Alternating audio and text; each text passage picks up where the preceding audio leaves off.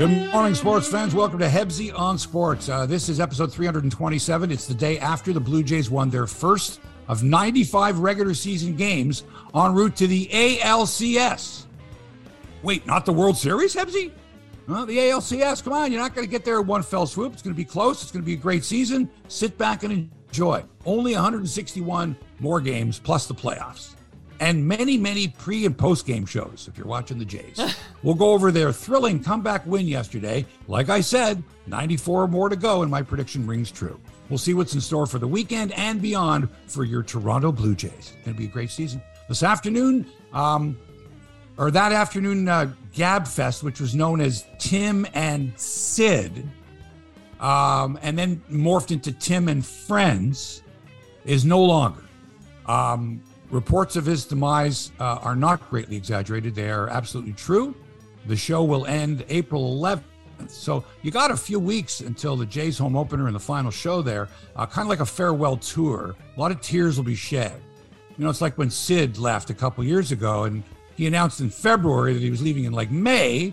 And it was like everybody that came on the show, oh, Sid, we're going to miss you. We're going to have the same thing? Let's hope not. By the way, Tim, a good addition already to Sportsnet Central, especially since they're going to need a lot of time to fill that post-game show now that baseball games are going to be like an hour and a half. Other media news on the way as well. We'll talk about your usual dose of the Maple Leafs and the Raptors, who are both like they both have, I think, the same number of games left or whatever, and the playoffs start at the same time. It's basket hockey season. It's the postseason. The latest on Bianca Andreescu. Oh, my. I've never experienced so much pain in my life. She was heard screaming. Anyway, we'll talk about the all-time drama queen of tennis. Stick around as Toronto Mike will try to replicate that blood-curdling scream. Oh, my God. That was scary. And I want to start with a pop quiz, Mike, if you don't mind. Okay, hit me.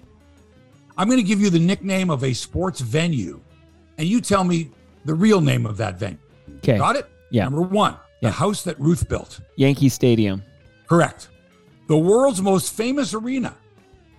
You know, I don't know. Chicago Stadium. Madison Square Garden. Oh, I should have known that. Come on, You Mike. should have known that. I didn't know that was a nickname. And the easiest one of them all, the friendly confines.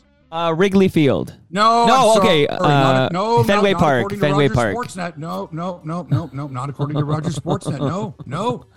No. Hockey game the other night. Opening theme. Not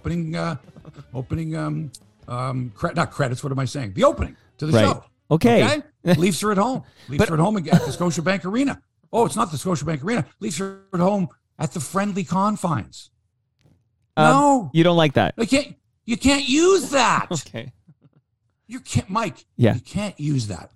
You can't use the same way you couldn't say, oh, here we are at the Rogers Center, the house that Bautista built. That's sort of okay because people understand that you're referring to the house that Ruth built, but you can't use it directly. You can't say the world's most famous arena when Madison Square Garden is the world's most famous arena, but you certainly can't call anything but Wrigley Field the friendly confines. You can't. You just can't do it. See, people don't know this, Hebsy. They need to be educated. No, but not people. Come on, these are the producers of the Maple Leaf games. I forget which one. Was it Monday night, Wednesday night? David Amber was the voice. Okay. So whoever the producer was of that show should never have been allowed. Should never have used the friendly confines. Okay. To describe the Scotiabank Arena. All right, I'm taking a note here. Although I don't want to make any missteps, I'm just taking notes here. Do not refer to any. You can't do that. You can't do that. You just can't. The friendly confines, Wrigley Field. That's it. Right. You can't use it for anything else. It's like taking someone else's identity and saying, oh, I happen to be so-and-so. No, you're not. Right. You're not him. Right. We all know what he looks like. You can't take his identity. Like another Mike can't just say, I'm Toronto Mike. No, I'm Toronto Mike. No, the friendly confines have been around for years. It refers to only one place. Okay? Now, you can say to your friend, oh, come over to my place. They call it the friendly confines. Sure. But you can't do it with a ballpark or an arena that's already been named years ago, the friendly confines. Come up with something else for Scotiabank Arena. God damn it. That's it. Okay, good point. How's it going, Hebsy? How you doing? I'm doing great. Feeling fantastic here. Everything going well here at the Markham Studio, gateway to Stouffville. By the way, this studio, like just minutes ago, was being used for a very high profile meeting, very high up meeting. Okay. My girlfriend's business that she's in. So there was a lot going on down here. Just already minutes ago. And it's only 9 a.m. I don't know. Is the smoke still here? Oh, it was an 8 a.m. meeting. Wow. Okay. Big time. Big time. That's a big meeting. And so the smoke hasn't even cleared back here. Okay. Wow. And it's like, I'm going to do a show pretty soon. And then it was like, all right, okay, it's available. Studio's available. Let's go down here. She's closing $1 billion deal. And you're like, it's time for Hebsy on Sports. Hebsy, I need to carve out 30 seconds off the top. Because on behalf of you, I want to offer my sincere condolences to Brian Gerstein, whose father passed away. I'm sorry to hear that. He's a good man. And 97, I believe. Sounds like a good full life. Nahora, 97 years old. Well done. Well done, Mr. Gerstein. And Brian does have a question for you later on when we do get to the Tim and Friends segment. Yes. I have a question for him. Brian, may your father rest in peace and may his memory be a blessing. 97. A good man. I'm sure you went to many ball games with him too. That's great. Expos, right? The Expos, they're Montreal. Les Expos sont là, oui. Speaking of terrible stadiums, we're going to talk about lousy stadiums a little bit later on too, but that Olympic Stadium in Montreal was one of the worst, horrible stadiums. A lot of times it was like there was no sunshine there. It was all concrete. It was a horrible place. We're going to talk about crummy stadiums because Rogers Center was on the list, but hoping to move up because of the renovations that nobody's seen. That's what I'm excited about. Someone was saying the other day, what's the greatest stadium? They say stadium, whatever. To me, I'm looking forward to, I really am. I want to see what this place looks like. How can they improve it? Because to me, from the outside, there's nothing they can do. There's nothing about the entrance into the place that's going to make it more welcoming. So once you're inside, there better be a huge wow factor. The other thing is people like to walk around. It's kind of like a ballpark, but it's also a museum. Do you know what I mean? Yeah, like the concourse. Look at that. And there's a plaque. There's Jamie Campbell and it's like, okay. Go settle over there. Yeah, exactly. Right. So I'm hoping that it's more, and fan-friendly is kind of what do you mean by fan-friendly? There's more toilets and concessions and it's the whole experience. And if the experience and when we go to Cleveland, we love walking around the concourse. Just start at home plate, walk all the way around. Along the way, you're going to get food. You're going to see interesting people. You can check out what's going on in the bullpens, like they're going to have at Rogers Center. You can actually see the pitchers warming up right there and lean over. It's great. So I'm looking forward to that as well. But for now, the team is on the road. And yesterday they're in the cradle of American baseball. The Midwest is Busch Stadium in St. Louis, a fabulous stadium. And St. Louis Cardinal fans are unlike fans of any other team. And here's why. Before everybody moved west, before the Dodgers and Giants went in the late 50s, and even after that, anyone from the Midwest and beyond west was a St. Louis Cardinals fan if they were a baseball fan, because all the Cardinal games were on radio, on the very powerful KMOX radio out of St. Louis. Clear channel, 50,000 watts. You can get it in 38 states. And so St. Louis was the furthest west you could go. I mean, Chicago is a little further north but St. Louis. So everybody from the Midwest and beyond was a Cardinals fan. All right. In they had 80 stations on their network. You could get it anywhere. And this has been going on for since radio began. So 100 years of Cardinal fans, right? Versus, 45, 47 years of Blue Jay fans in Canada. We got other things to do. This was a religion for the Cardinals. So you're starting your season in St. Louis and the whole big thing and that big, pregame ceremony, opening day 2023. Cardinals are a good team, right? And before any of it even starts, fucking Adam Wainwright jumps out of the freaking lineup and goes and sings the national anthem. Right. My mind is blown. To me, that's I don't know. I'm just trying to think. That would be like who's a veteran? Who's the longest serving Toronto athlete? Who would be the longest serving one here? I don't Michael know. Bradley. Yeah, no, I don't include. I'm not including. I'm talking about. Oh, you're Raptors, not talking. Leafs, Okay. Jays. Let's say this, for example. Let's just say Pascal Siakam came out. We're about to start, ladies and gentlemen, Toronto Raptors, blah, blah, blah, and now to sing our. And now he jumps out of the line and he goes to the mic and he starts to sing "Oh Canada," let's say, right? Like people would just like, "What the hell? What the fuck?" If Morgan Riley might be, and he's not even that Morgan old. Riley. Let's just say so. Sure. So now, and he's singing along, and then he hits. He's not a professional singer, right? And you've heard this song a million times, but it's Morgan Riley, and now his voice cracks maybe or hits kind of a note, and you're like, "Ooh, I don't know." It's kind of cringeworthy. So as Adam Wainwright is singing the national anthem, I'm like, no. No. What it does is, does it devalue the national anthem, or is the national anthem already devalued to the point where it's like happy birthday? Like he may as well have gone, "Happy birthday to you. Hello, birthday, St. Louis Cardinals fans." And, everybody knows the words, and it's kind of, we hear the song so often. I didn't think he did a bad job, Hebsy. And it reminded me, do you remember when Roy Lee Jackson would sing the national anthem? But here's the difference. Yes. And I was at that game against Texas. Roy Lee Jackson had a beautiful voice and was I want to say a professional, but was a semi-professional singer. Better singer than he had sung. Oh, he was a singer in the choir. He had, like in high school in Alabama. I mean, he had a beautiful voice. Okay. Well known. But I mean, Adam Wainwright, fucking like. I didn't think it was so bad, Hebsy. I didn't think it was so bad. On. It had that country. But Mike, you're used to listening to a professional. Okay. Like the version of "Oh Canada" was beautiful. That violinist was fantastic, wonderful, creative. Right. Well, it's his last season, right? Give him. Some I don't give a fuck. I don't give a shit. It was lousy. Okay, as a pitcher, he's a great. As a singer, no. I want to hear professional. He's a professional. Okay, or at the very least, let him. He wasn't pitching that day, right? Let him sing. "Take Me Out to the Ball Game," or "God Bless America," or whatever the fuck they do in the seventh inning in some of these places. Like in Toronto, they do "Okay, Blue Jays." In these other places, they do "And now to honor America." Right. "God bless America. Here's Adam Wainwright." See, nobody cares, Hebsy. Nobody cares. It's more interesting to hear a player sing it than who cares. This thing's been so devalued. It doesn't mean anything anymore. It's not, Mike. Here's what it would be. It would be like the anthem singer coming out and being the starting pitcher. It would be exactly like that. Who gives a fuck? Throw out the opening pitch is one thing, but now I got to sit there for a minute and a half and listen to you fucking butcher the national anthem? No. Get out of here. It was shit. That's all I'm going to say. Don't hold back. Thank God it was a good ball game. Okay, let's get to that ball game. I've been waiting how many months to hear Hebsy talk about a Blue Jay game that matters?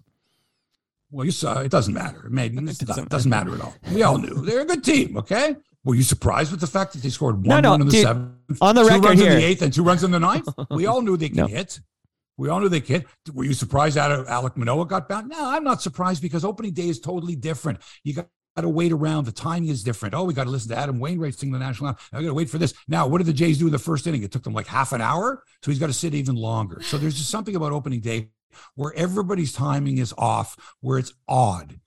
Go back a million. Opening days are just different from every other day. The games take longer, although yesterday there was a bunch of really short games. They're 8.5 inning games where the home team, shut out the opponent. But for the most part, it just takes longer. And now with the pitch clock, that's great, but it's still, 10-9. What the hell? Like nothing surprised me in that game. Everything happened in that. That game had everything. How many blue hits? The Jays had 19 hits. 15 of them were blue hits. They were. They had 16 singles and 3 doubles. Yeah. Manoah, it was all over the place. So was the other guy, Michaelis from St. Louis. They were all over the place. These guys, these are your starting pitch. These are the guys who a couple of days ago, the manager said, "We're giving you the ball for the most important game of the day." Right. Not the year, not the week. Okay. It's not the most important game. It's probably the least important game. Because you've got 161 games to recover from whatever happened or something else, right? Right. It's your basic hope springs eternal. If we win on opening day, is that a sign? Is it like the robin finding the worm? Is it the harbinger? Fuck right off. It's one game. It's one game out of 162. Not even one game out of 16 where it's an NFL schedule. Oh, we're already behind 17. Well, or the NBA, which is just 82 games, or the NHL. No. One game, but it's opening day. So it was great. It was exciting. They won the one game. That's great. Now let's get to the rest of the season. Okay. We know Manoah's better than that. We know Springer's not going to get 5 hits every game, all of them bloops. Right. Right. He's not going to score 4 runs every game. We know that Bo Bichette, who, by the way, not a bad number 2 hitter, but his fielding all season long, Mike, here's what's going to happen. Ground ball to Bichette. Everybody's got their fingers crossed and he makes the play because every time there's a grounder now. We're going to go, oh, it's Bo. We don't do that with Chapman. We don't do that with Vladdy, who's spectacular, even better now. We don't do that with whoever's playing second base, Merrifield or Espinal or Biggio or I don't know, Garth Orge. Is he still playing? We don't, but we do it with Bichette. We're not going to do it with any outfielders anymore. It's not like, oh, it's a fly ball to Lourdes. What the hell's going to happen now? Oh, Teoscar, Jesus. No, I don't have to worry about that. We got good fielders now. But Bichette is going to be now. Will you give up a possible MVP season at the plate for some shaky defense at shortstop, Mike? That's the question. Can you put up with Bo not being a great fielding shortstop? Adequate? Is that enough if he hits like he does? Yes. Me course. too. Yeah. Me too. But you know that every day and every game is shown, the highlight. There's Bo. He takes a crow hop. What's what to throw? What did I do wrong? Well, that's going to happen, especially a shortstop where you get so many ground balls over the course of a season. Right? That's okay. We can accept the fact. We can accept it. We had Tony Fernandez for years. We couldn't accept that. We expected Tony to be fantastic. He was a great fielder. Fielding doesn't usually slump. You don't go from being a great fielder to being a shitty fielder. You just don't, especially at the shortstop position. Maybe your range is limited as you get older. Maybe there's injuries. Essentially, if you're a good fielder, you stay a good fielder. And I can safely say, I think that Bo Bichette is not a good fielding shortstop. He needs to work on being an adequate fielding shortstop. And that's all there is to it. Anyway, he had 4 hits, man. And he kills the ball, man. He's solid there. And Vladdy in the 3 spot was awesome. He had 3 RBI. He came up in key situations with men in scoring position, and he delivered, especially in the 9th on a sac fly. I think it was an 0-2 or a 1-2 pitch. And it looked like when he swung at it, like, oh, he popped it up. But he's got so much power. Instead of trying to hit the ball out of the park, he said, let me just get the ball in the air deep enough to score the run from third. And he did that easily. And that was the go-ahead run in the 9th. Sac fly. Varsho, hey, 2 RBI. Looked pretty good out there in left field. Kirky, 2 RBI. Chapman, 3 hits. Kevin Kiermaier, Gold Glove center fielder, couple of hits. Solid defense. Jordan Romano, beauty save. 1, 2, 3 in the 9th. Bob Gironco, couple of punchies. Love it. Love it. Imagine if the Jays get some solid starting pitching. You got the makings of a juggernaut this year. And you got a balanced schedule this year too, Mike. You don't have to play the Yankees and the Red Sox 19 times. You only have to play them 13 times this year. Only 13 times. You're going to play every team in the majors, at least one series. Every team. You going to see them all? We got we're going to get the Dodgers. We're going to get the Angels. We got the Cardinals this week. The Royals. Everybody. It's going to be so exciting when the Miami Marlins come to town, don't you think? The Atlanta Braves come to the Mets. I hate the Mets. I hate the Mets more than the Yankees. Really? They're just the whole organization. I can't stand them. Really can't stand them at all. I didn't think I had hated them as much as I do. I think it might go back even more years before that. Something about the Mets, their attitude. I don't know what it is, man. Maybe it's the guys on the broadcast, like the Keith Hernandez. Oh, he's a good mover, though. Keith Hernandez. He won't even discuss Philadelphia, so I don't recognize them. Stuff like that. He's got a hate on for anything Philadelphia. And I could see that being from New York. So here's the Blue Jays deal. Great job by Ross Atkins. He put a good team on the field. Probably the biggest concern I would have would be John Schneider, only because of his inexperience at the major league level. But having said that, he's got a hell of a team and he's got some pretty good guys around him. Good guys surrounding him. Obviously the third base coach he inherited from Charlie Montoyo, Louis Rivera, who puts the stop sign up, and Bo Bichette's going, fuck you. I'm going home. Yes. Right?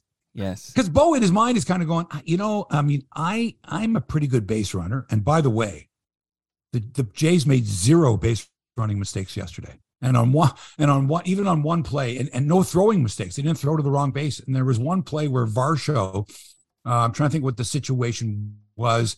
It was a base hit with a runner at first. The guy goes first to third. Varsho could have maybe gotten the guy running first to third from left field. But instead, he hesitated, and then he threw to second to keep the double play in order. And Buck Martinez went, oh, my, what a great play. He called it a great play by Varsho. And I'm thinking, great play. Any good outfielder, oh, that's right. Lourdes would have for sure tried to throw the guy out at third. Ramel Tapia for sure would have tried to throw the guy out at third. If it was Teoscar, he for sure would have tried to throw the guy out at third. And Varsho for a split second thought, and then went, no, got to keep the double play in order. And Buck was just going goo-goo over that. Like, oh, what a great play. Because we're not used to seeing that. We're like, don't throw to third. Don't go for that big play to get him at third base, right? Be smart. Keep the double play in order, right? That kind of thing. So that was beautiful. But just the way he said that, it was almost like he was saying, there's no way that Lourdes or Tapia or Teoscar would have made the right move and thrown it to second. Am I right? No, you're absolutely right. I just want to chime in to say that I walked through each position. Like I had Keegan Matheson here last week, and we just walked. Actually, this week. Sorry. How was I haven't heard that show yet. I think you'll enjoy it. Like so he broke down he broke down everything. So we went through position by position, and basically, in a nutshell, other than DH, we're kind of like average, I suppose, at DH according to Keegan Matheson. At every other position, he's got the Jays top shelf. I'm telling you. Why bother playing this season? Like, this is a 99-win team, okay? This is 1985's Blue Jays. Yeah, I don't know about that. 1985's Blue Jays also made some acquisitions during the season, which bolstered the team. Tom Henke wasn't on the team to start the season. Al Oliver wasn't on the team to start the season. That's right. I think Jeff Burrows was there. There were some other guys. They had to those 85 Jays, there were two players on the team that they had to keep on the 25-man roster, Lou Thornton and Manny Lee, or else they would have lost them to the original teams they drafted. So they were really playing with a 23-man roster back in 85. They really were. They really didn't utilize Manny Lee nor Lou Thornton that year. They had to keep them. So that was the makings of some team. You had Bill Caudill was supposed to be a big star on that team, and he failed. Right. And Henke came along mid-season. So there was a lot that went on. So let's just enjoy the season, okay? and I don't have to tell you about 162-game season. We've gone through this before, blah, blah, it's early. But enjoy each game on its own, because the next day there's another game. So the beauty of this is that you're not going to go back to, that game 2 days ago in the seventh inning. No, we've been through it. Right. This is what happens with baseball. You go over, you do the postmortem, should have done that, didn't do that, didn't do that. And then you say to yourself, okay, it's baseball. You're going to lose 65 games, 70 games, whatever number. Right. You have to be prepared that you are going to lose games in every possible way. Right. You're going to blow leads. You're going to come back and tie it and lose in extra innings. There's a million things are going to happen, but you are going to lose. Your team is going to lose. They're going to lose lots of games, lots of games. 60-something games, absolutely. Be prepared for it. So you're going on a journey. So along the way, you're going to get a flat tire. You're going to have to go, you're going to have to pee. You're going to go to the bathroom somewhere. You're going to have to eat in some crummy place where you really don't want. You're going to have to go through these adversities. It's going to happen.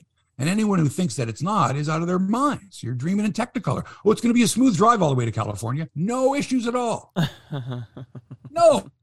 Come on. Right, of course. It's baseball. Right? It's going to happen. It's going to break your heart, of course. But here's the thing is, you should never fear with this team that they can't come back. Never. You're going to look at this lineup and go, any pitcher's going to go, oh, geez, look who's coming up now. Right? And it doesn't really matter. There aren't the weak spots, the gaps in the lineup that there have been over previous years. And I'm not saying that the whole lineups could hit 300. But I mean, last year in baseball, I think the average for the league was like 230 or 240 something. It was one of the worst years for hitting. It was all about pitching and strikeouts, either strikeouts or home runs. And now you've added some dimensions to the game that I'm excited about. Base running, their base running yesterday was like, you're going, oh, that's right. Varsho knows how to run the bases. Kiermaier knows how to run the bases, right? Springer, these guys know what it's like to get the jump off the bat. You're not going to think some of the other guys didn't. Even Vladdy took a chance yesterday, and he was successful, whereas last year or the year before on the bases, he might not have been successful. He might not have. But he's a more complete ball player now, and the only way you do that is you learn from your mistakes. So I don't see any weaknesses on this team. Are there other teams that have better starting pitching or better? Maybe. But we're talking about a team that hasn't even played one game. What happens later in the season when Ryu comes back from Tommy John and Chad Green comes back from Tommy John? What happens when you add those guys to the roster? What if, God forbid, Nate Pearson dominates in AAA, and now here's another live arm for your bullpen? So that if Jordan Romano runs into a few problems, you got a Nate Pearson maybe if you need him, throw 102. Or you got Swanson, who looked pretty good. He can throw. These guys can all throw. And even though Yimi Garcia had some problems yesterday and coughed up a lead, it doesn't matter. You've got some live arms in that bullpen, right? You got some potential. You got some good starting pitching, okay? You know, you got Gosman going this weekend. You got Bassett going this weekend. Maybe Barrios comes back with a good season. You got Kikuchi, who was awesome in spring training. Maybe he, can settle down. It's very exciting. Very, very exciting. Good for Ross Atkins. Let's go see if the Jays can execute and perform at the highest level, because they've now added professionals who know how to go about their business and keep their eyes on the prize. There you go. Well said, Hebsy. Well said. That was a fun game. Who did you watch the ninth inning of last night's game with? Okay, so yesterday's game. I watched the ninth inning of last night's season opener for the Toronto Blue Jays with a guy named Paul Beeston. You heard of this guy, Paul Beeston? Yeah. So how did it happen? I was invited. Did he have a visor on, and was he smoking a cigar? No cigar, not allowed to at the Crooked Q.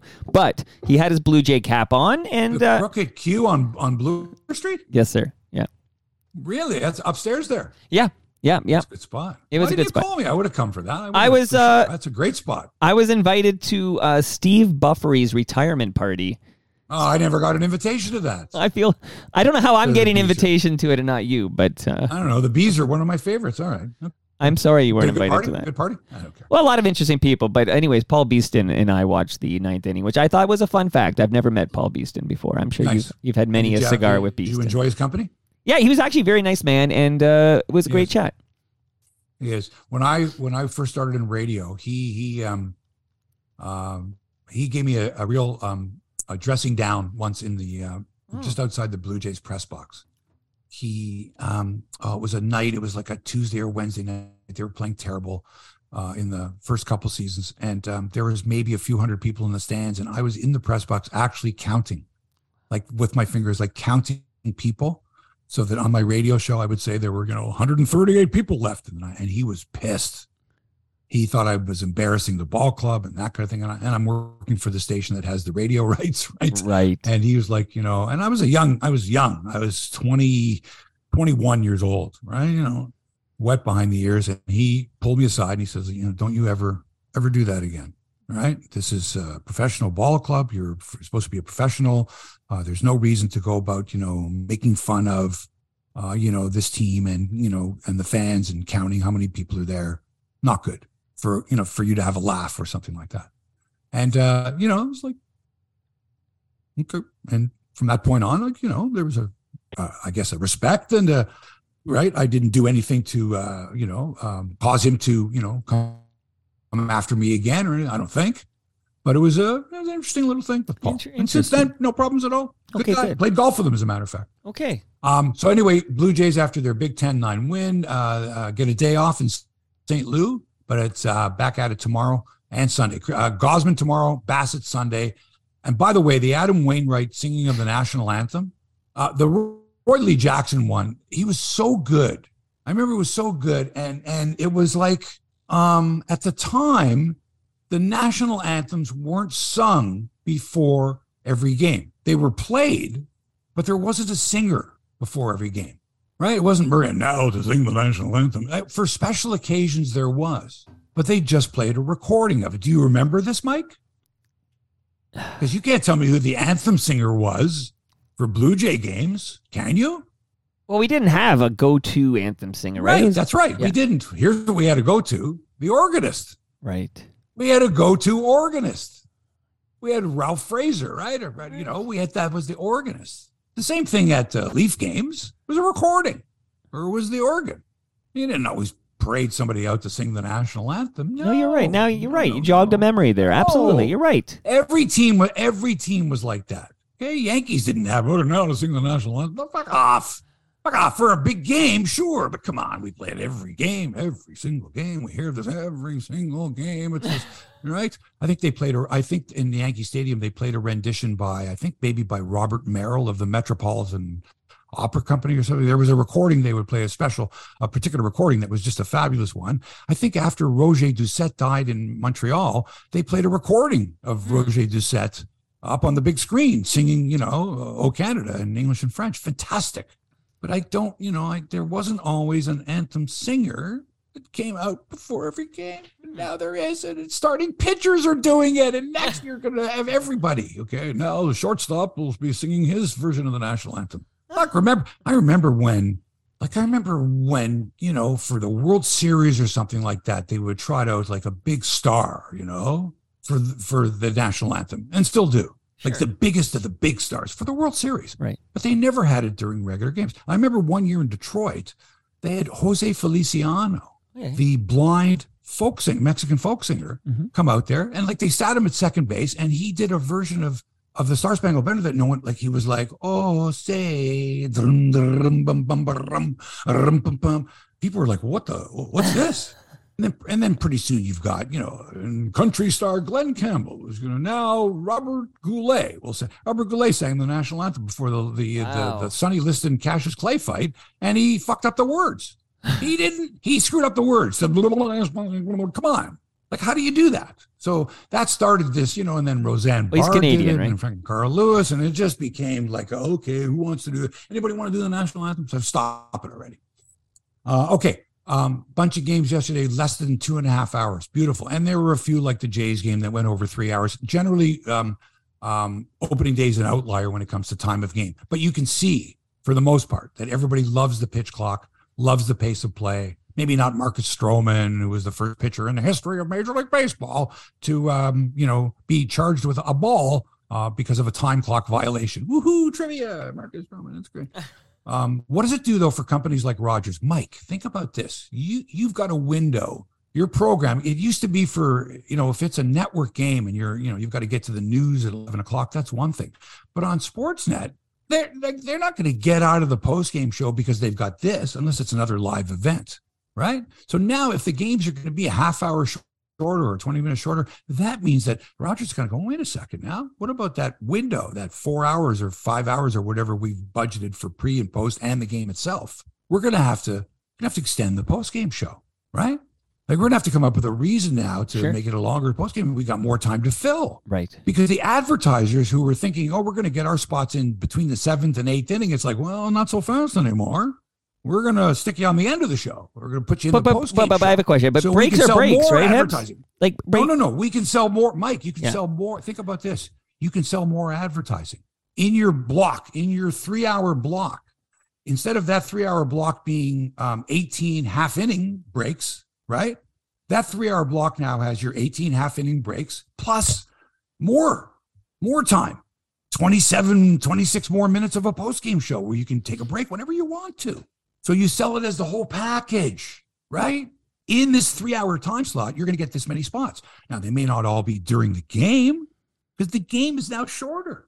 It'll be in the post-game show with Tim McAuliffe and Ken Reed and Joe Siddle and Jamie Campbell and Hazel May and Ben Nicholson-Smith and Shai Davidi and Keegan Matheson. And no, he's MLB. And who am I missing? Arden Zwelling.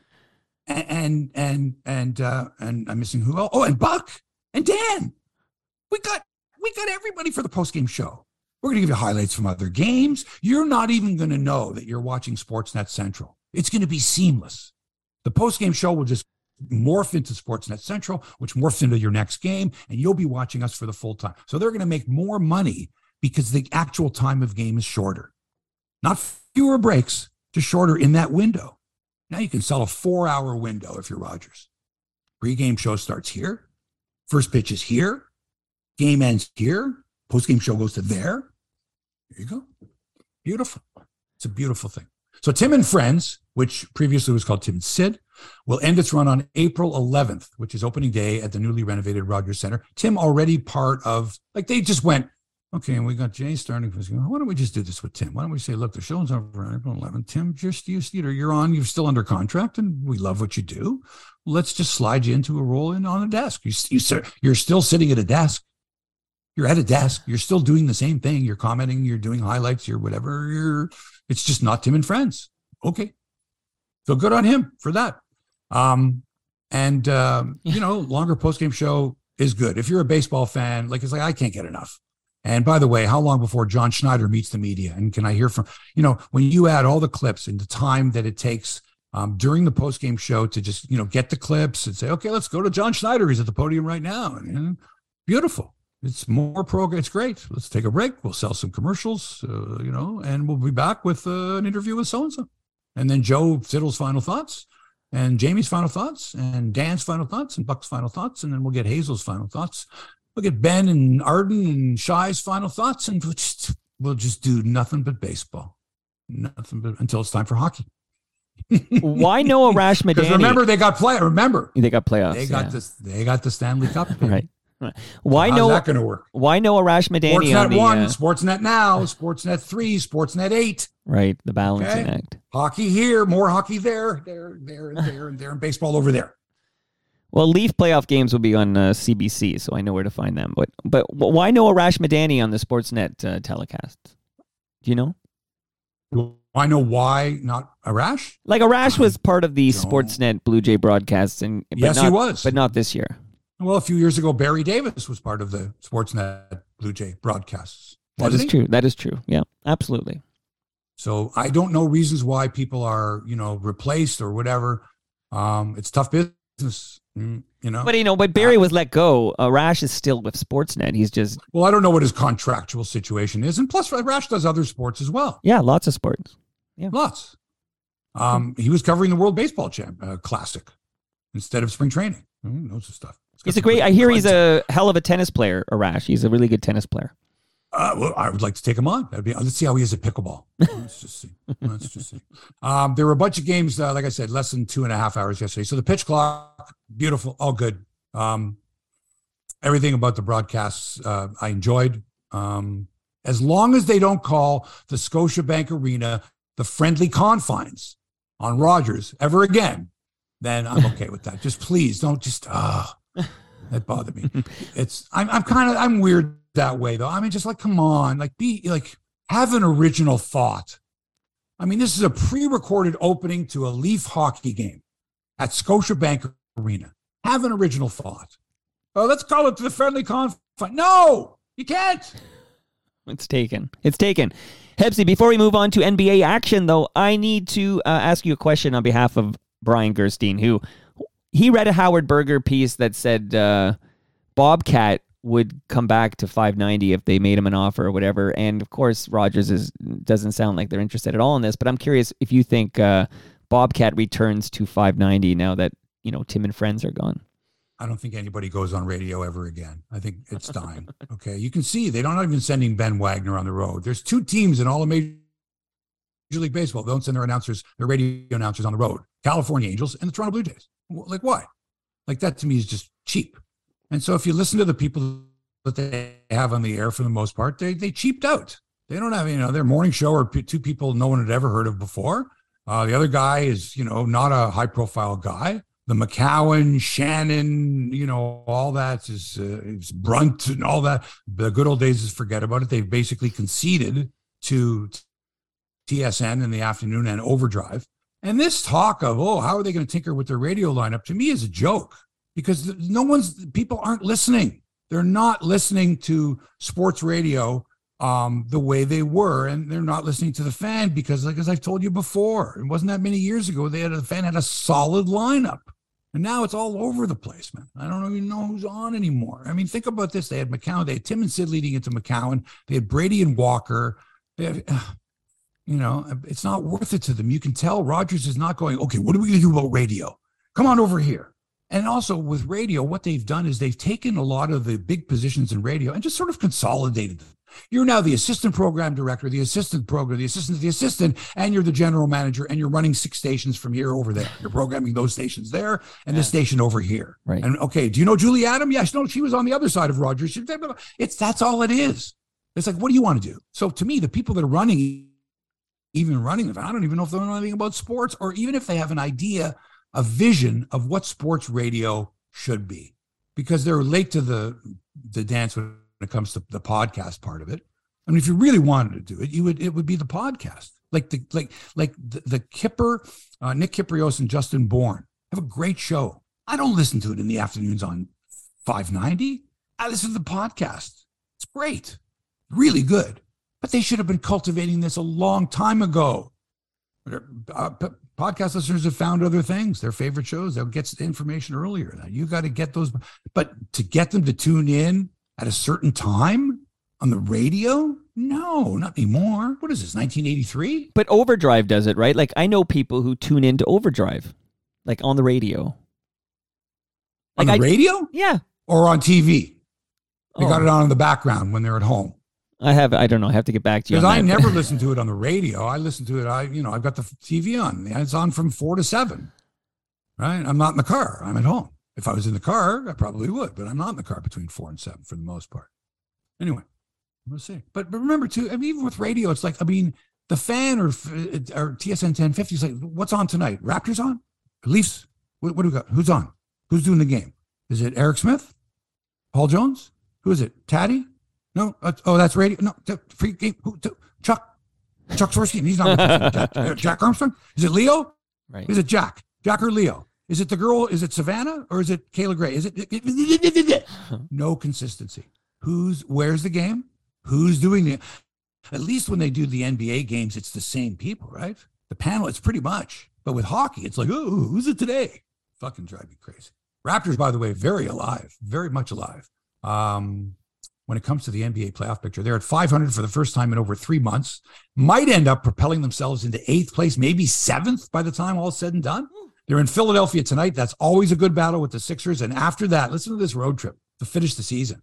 They play twice in Charlotte. So they go to Charlotte for Sunday. Then they get a day off. I don't know, maybe they go to Pinehurst, play a little golf on the Monday, come back on Tuesday, play Charlotte again. Then as soon as the Charlotte game's over, it's up to Boston. And they play in Boston twice. They play Wednesday in Boston, next Wednesday, and then next Friday in Boston. Okay? So they get a day off in between. So what do you do on the Thursday? Are the Red Sox at home? What do we do? Go for a little skull on the Charles River? I don't know. And then the Raptors come home for Easter Sunday and finish the regular season against Milwaukee. Meanwhile, the Atlanta Hawks, the team that are tied with them for 8th place, are at the Nets tonight, then are home to the Mavericks, on the road to Chicago, home to Washington, home to the Sixers, and they finish in Boston on Easter Sunday. So we got to beat those guys out.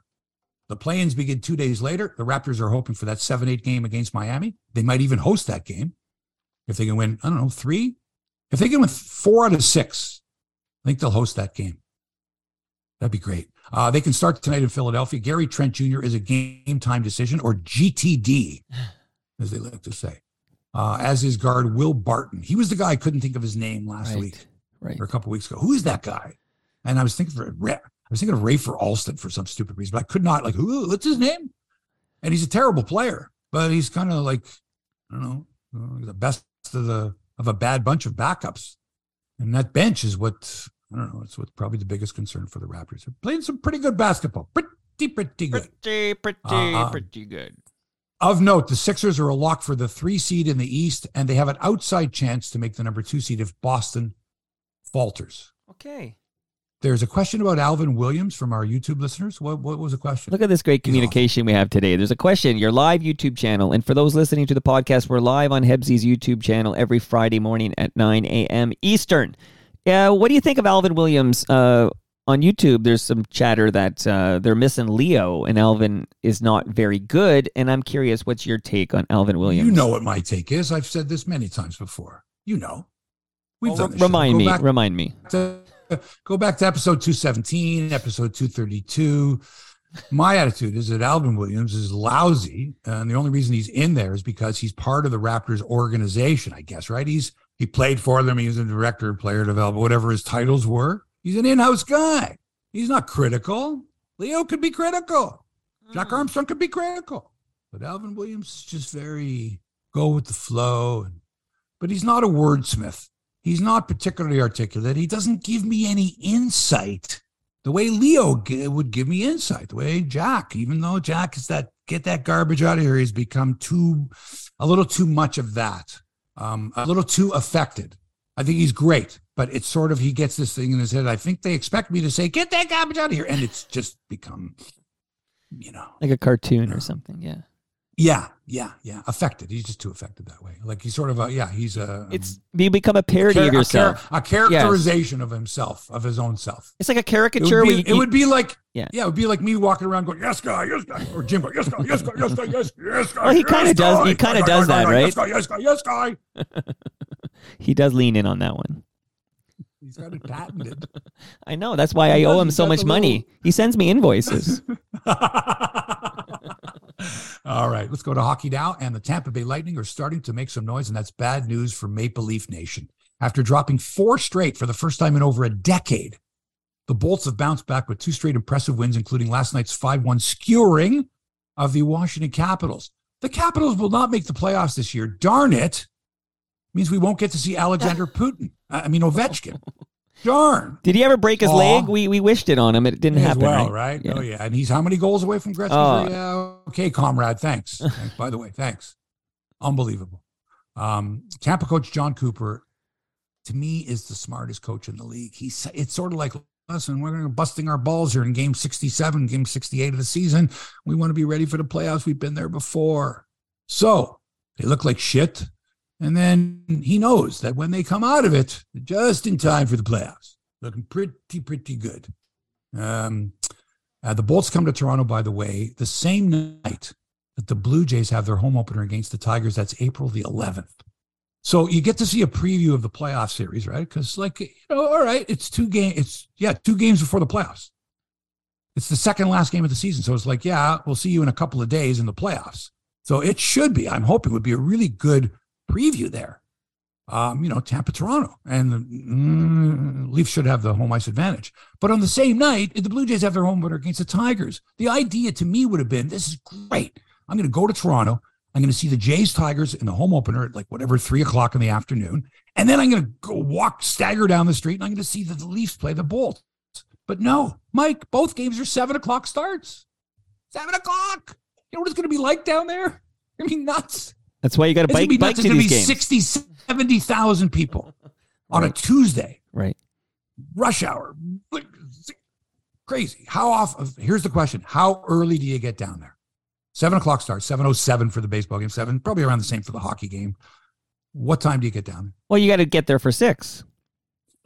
If you're watching on television, what are you watching? You watching the home opener or are you watching Leafs Bolts? It's not a playoff game. No, I'm watching I'm watching the Jays. I'm actually not watching much Leafs until playoff time because I find it boring. It doesn't matter. I'm just all right. So if you had tickets for both games, yeah, you only go to one. Which one would you go to? Great question. Great question. I'm noodling it quickly in my mind. It's not a playoff game for either team. I'm kind of feeling you know what?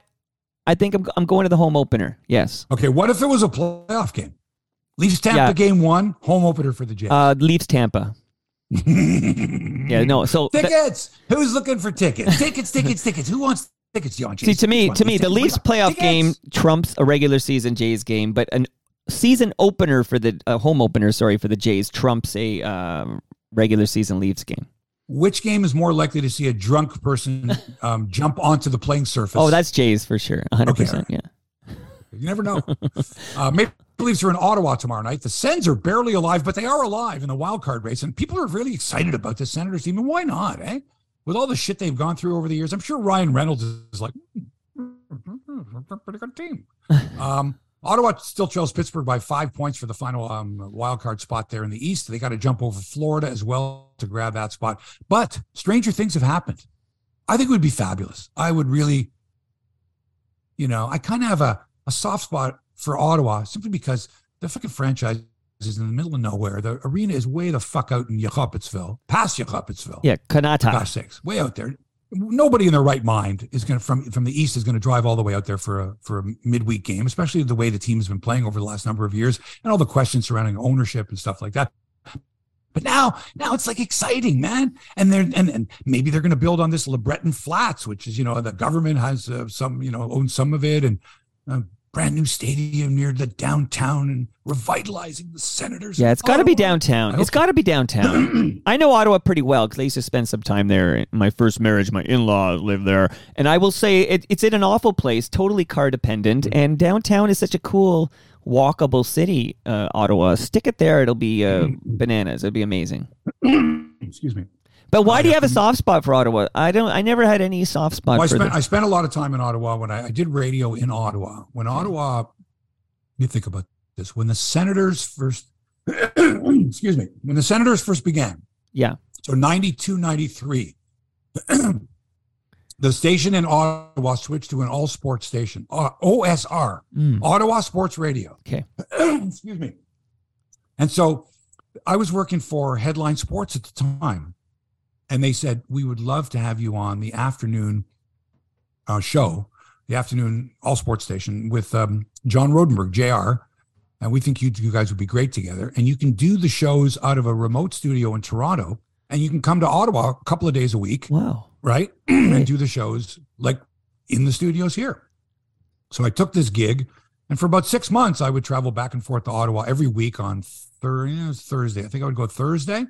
So I would do the Thursday evening show, Thursday afternoon show there, stay over Thursday night, do the Friday show as well there. And then right after the show, Friday around 7 or 8 o'clock, I would go to the airport and then fly home. I did that every week for like 6 months. And so I became a fan of the, the Senators. Yashin was playing for them at the time, and Daniel Alfredson, and they're a pretty good team. And, I like the organization. Some super nice people in the Ottawa media. I met some, made some good friends there, and I've always, hoped that they're successful. Mm-hmm. Okay. Not at the expense of the Maple Leafs, of course, but still you want to see them do well, right? More so than other Canadian teams. Like, I don't care what happens in Winnipeg or Calgary or Edmonton or Vancouver. Right. A little bit in Montreal. Well, I don't know what happened here, Mike. But if you want to get a drink of water, I'll just let people know. I got a question on the YouTube channel of what jersey am I wearing, and this is number 11, George Bell, and that's because Hebsy once got this. Hi, I'm George Bell. You listen to Toronto Mike. Hebsy once secured that fine audio. Good job there, filling in for me while I don't know what happened here. So I'm watching TV the other night. I think I know why the TSN hockey panel is so much better than any of the other panels that they have on Sportsnet, because it's always a different panel on Sportsnet, right? Number one is consistency. It's the same familiar faces on the TSN panel. I've mentioned this before. No surprises there. The other thing I've noticed is on the TSN panel, how do I say this? They talk to each other, right? And the camera picks it up. The director picks up. So it's a conversation. So it's like you're listening in on a conversation. Like James Duthie doesn't turn to the camera when he's talking to Jeff O'Neill. He's talking to Jeff O'Neill's face, and the camera, picks up that part of that conversation, either on a wide shot or a reaction shot from maybe Duthie's, nodding at what O'Neill's saying, or a 2-shot, whatever it is. But on Sportsnet, and this is the reason I can't watch Jennifer Botterill, is she never looks you in the eye, right? Because every one of them, when they know they're on a close-up, okay, that's me, this is my camera. I'm looking at the camera, and I'm talking to the fans, right? But I can't be looking at the camera talking to the fans, and I'm talking to you, and I'm talking to you, I'm talking to you. No, that's because you never make eye contact with me for more than half a second. And there's something, what's the word I'm thinking of? It makes it untrustworthy. Like, look me in the eye and tell me that the reason Austin Matthews is so successful is blah, blah, blah. But don't be talking to me and then talking to him and then talking to me and talking to her. And if you look at it, she looks here, then looks there, then looks here, then looks there, and talks like this, and never for a second is, right? And on TSN, whoever the panelist is, Dave Poulin or Cheryl Pounder or O'Neill or Drager, when it's time for them to talk to the camera, they look at the camera and they talk to the camera. That's the viewer. I'm telling you right now, here's what's going to happen with the Maple Leafs in the draft. Da, da, da, da. He's not going, here's what's going to happen now. Da, da, da, da, da, da, da. No, because that's your camera there. If it's a wide shot, that's okay. You don't have to look into a particular camera. So that's my problem with Sportsnet is a lot of times, especially I've noticed with Jennifer Botterill, I'm not comfortable with what she's saying because she's not looking at me. She's not talking to me. And the way they direct that show, the camera angle should be such that she shouldn't have to look at her own camera. Just pick her up.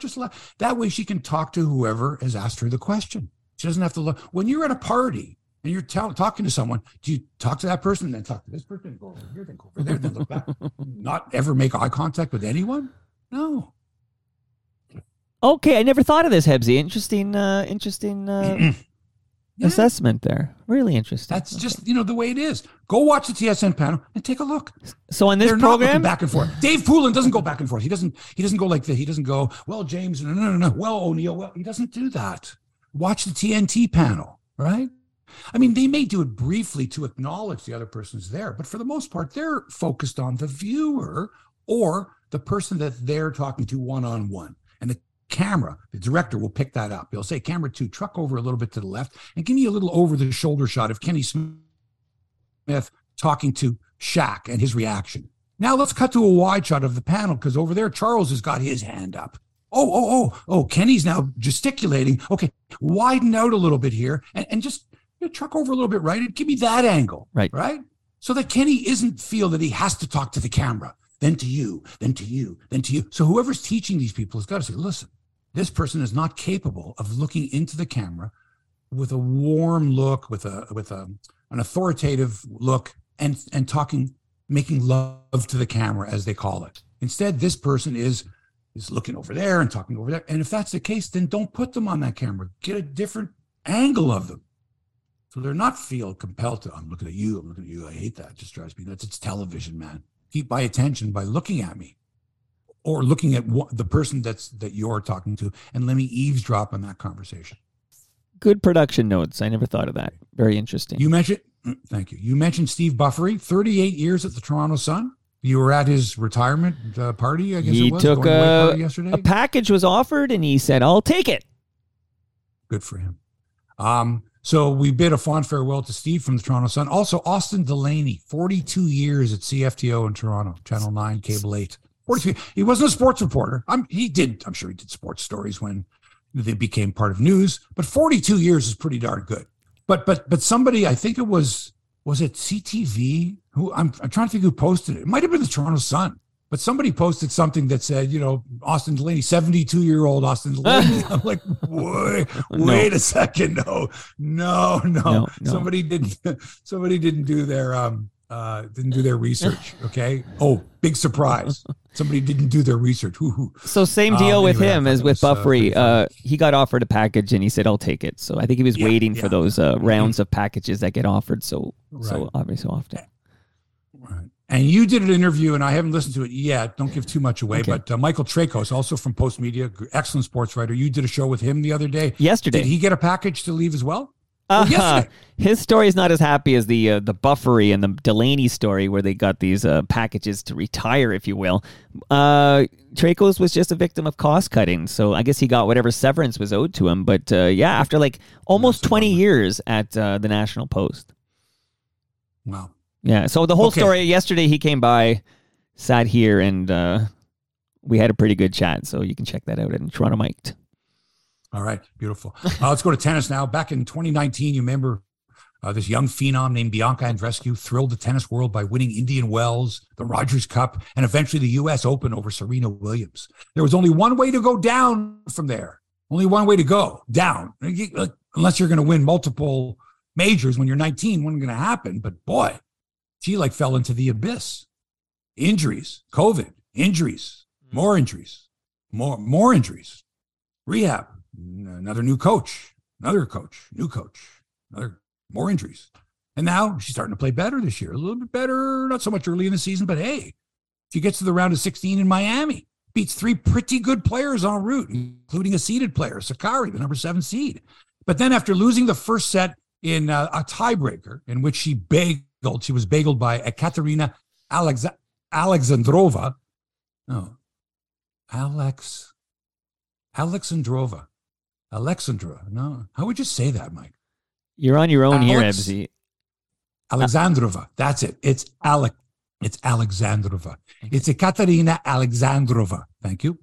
After she was bageled by Alexandrova, Bianca was trying to run down a forehand when the ball hit the net cord and she had to change direction quickly, and something happened on her left ankle, fell to the ground, screamed out in pain. And I mean, Mike, a blood-curdling scream. And then yelled out, "I've never felt pain like this before." Which to me is remarkable. If you're in that much pain, how can you mouth the words so articulately and at such a high level, volume level?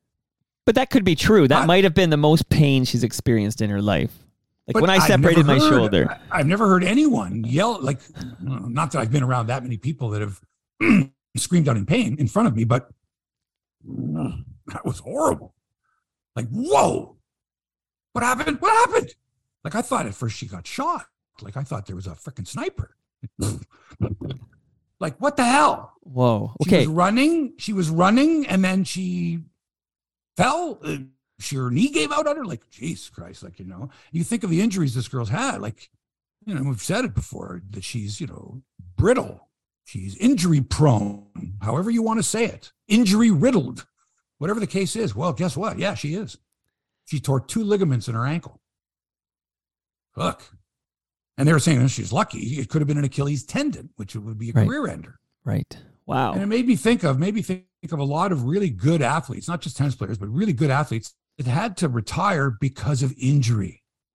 I don't have to go over the names, Mike. The famous one, like the Sandy Koufaxes and Barry Sanders.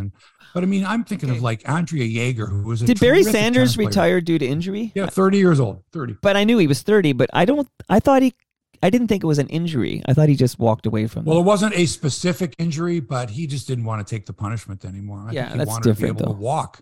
Now, whether he came out and said, and I don't recall that, the doctors told me that if I keep playing football, I may never walk again, or whatever the case was, man, he took a lot of pounding and a lot of punishment. And what had happened to players like Billy Sims before him, I can name so many of them that, Bo Jackson, whatever, it's a career ender. But also, man, you may never walk again, or you may never be the same. And you're how old? You're in your 20s, your 30s, teens. So Andrea Jaeger was a really good tennis player back in the day. Chris Everett, Martina Navratilova, Tracy Austin, and Andrea Jaeger, like she was 14 years old when she was winning. She never won a major. No, did she win a major? No, she didn't win a major, but she came really close. And she was ranked number 2 in the world when she was like 17 years old. She retired at the age of 19. Wow. Chronic shoulder injury. Chronic. So it's happened before. Injuries take their toll, especially in a sport like tennis where the pounding is incessant, right? I mean, I've played before, and at the end of the game, my arm hurts or my elbow hurts because of, the number of times I hit it and, the tennis elbow. I guess, yeah, but even more than that, just it goes right up your arm. Right. If you're not in great shape or you haven't worked out your arm or whatever, it can do some serious damage. And if you do it for a living, first of all, one of your arms is twice the size of the other one. It's freaky looking. You look at a guy like Nadal, his left arm is like this, his right arm is like a regular arm. Same with Federer, all these guys, right? And women too. So yeah. Do you think Bianca was being a bit of a drama queen? Is that what you're suggesting here? That you think, like, why is she yelling like that? But if she's writhing in pain, she can yell like that, right?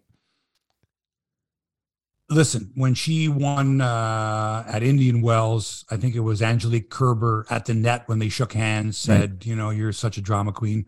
You may recall last year, Mike, at the Rogers Cup, it was pretty, remember they had the medical team come out. She thought she was going to collapse. She took an extra medical timeout in the tiebreaker. I forget her opponent now, really pissed the opponent off. And they gave her, what did they give her? They gave her pills and the blood pressure. They checked her blood pressure and all that. She had to lie down and another long delay. There's a lot of gamesmanship involved in Bianca Andreescu's game. That's all I'm going to say. A lot of gamesmanship. Okay. In golf, the Valero Texas Open is already a mess. Play having been suspended yesterday because of the weather. Canadian Nick Taylor finished at 3 under, 2 off the lead. Corey Connors at 3 under through 9 before play was halted in the first round. A lot of the big names have taken the week off in preparation for the Masters, which begins next Thursday. Ladies are playing the LA Open. Canadian Maud Amy Leblanc got an opening round 4 under par and is tied for 4th. She had 7 birdies to go with 3 bogeys on the day. Brooke Henderson not entered in this event. I mentioned the Rogers Center is going to reopen. Not reopen. Was it closed? No, there weren't. I guess they had no events there. Scheduled probably anyway. But anyway, it's going to reopen April the 11th, as I had mentioned. And Rogers Center was recently ranked 27th out of 30 ballparks in a Sports Illustrated article. 27th out of 30. The only ones behind it, Anaheim, Tampa Bay, and Oakland. Okay, which are all Anaheim. Actually, I think Anaheim might be a little better than Rogers Center, but I expect Rogers Center, they expect it to go up in the rankings, once they unveil this new and improved Rogers Center.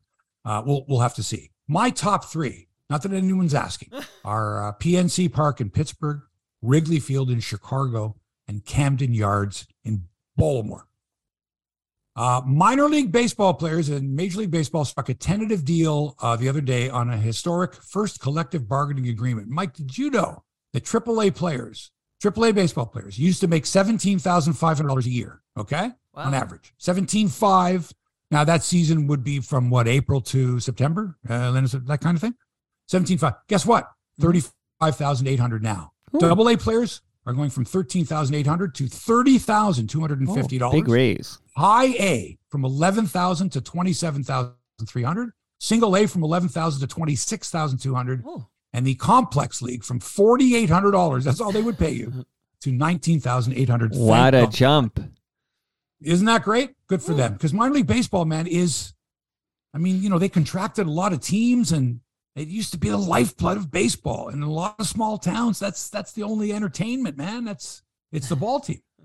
And related news, a federal judge approved a $185 million settlement in a lawsuit by minor leaguers against Major League Baseball for violating federal minimum wage laws.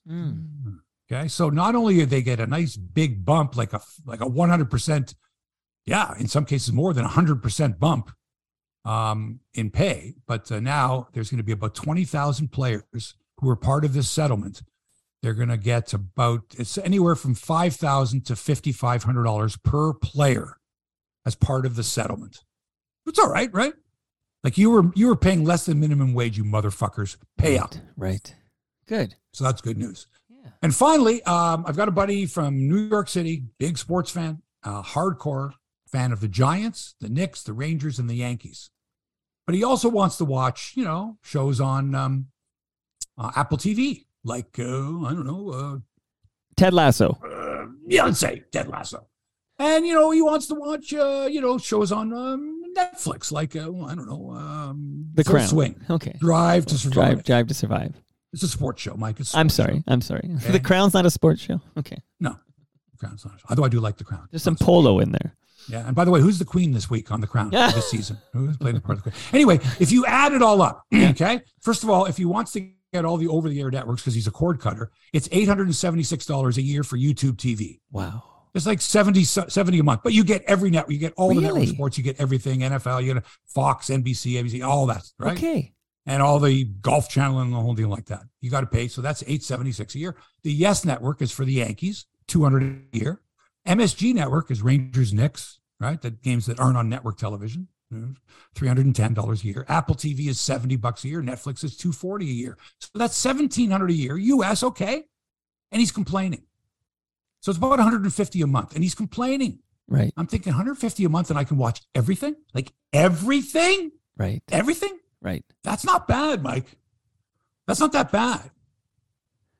Americans only, right? That YouTube thing you're talking about, we can't do that in Canada, right? That YouTube thing you're talking about. YouTube TV? Yeah. I've never tried it. I feel like it might be an American thing. But why wouldn't we be able to get why not? Why not? $75 a month. Why feel like there's some licensing once you cross you got to get it like a VPN. But it's streaming. But yeah, I know. Isn't it streaming? It's still whoever has the rights. It doesn't matter. Right. If anyone knows, let us know. Let us know. Anyway, $1,700 a year, $150 a month for everything. Sign me up. Okay. Sign me up. Sold. And that's it for episode 327 of Hebsy on Sports. Oh, we ran late today, but it's okay because there was lots of good stuff to talk about. Thanks to Toronto Mike, as always, for production and inspiration. Hit him up at Toronto Mike and listen to his excellent interview show. Thanks for allowing us into your headspace. We're back with another episode next week. Tell your friends, tell your family. Hebsy on Sports. We're here every Friday. Until then, so long for now.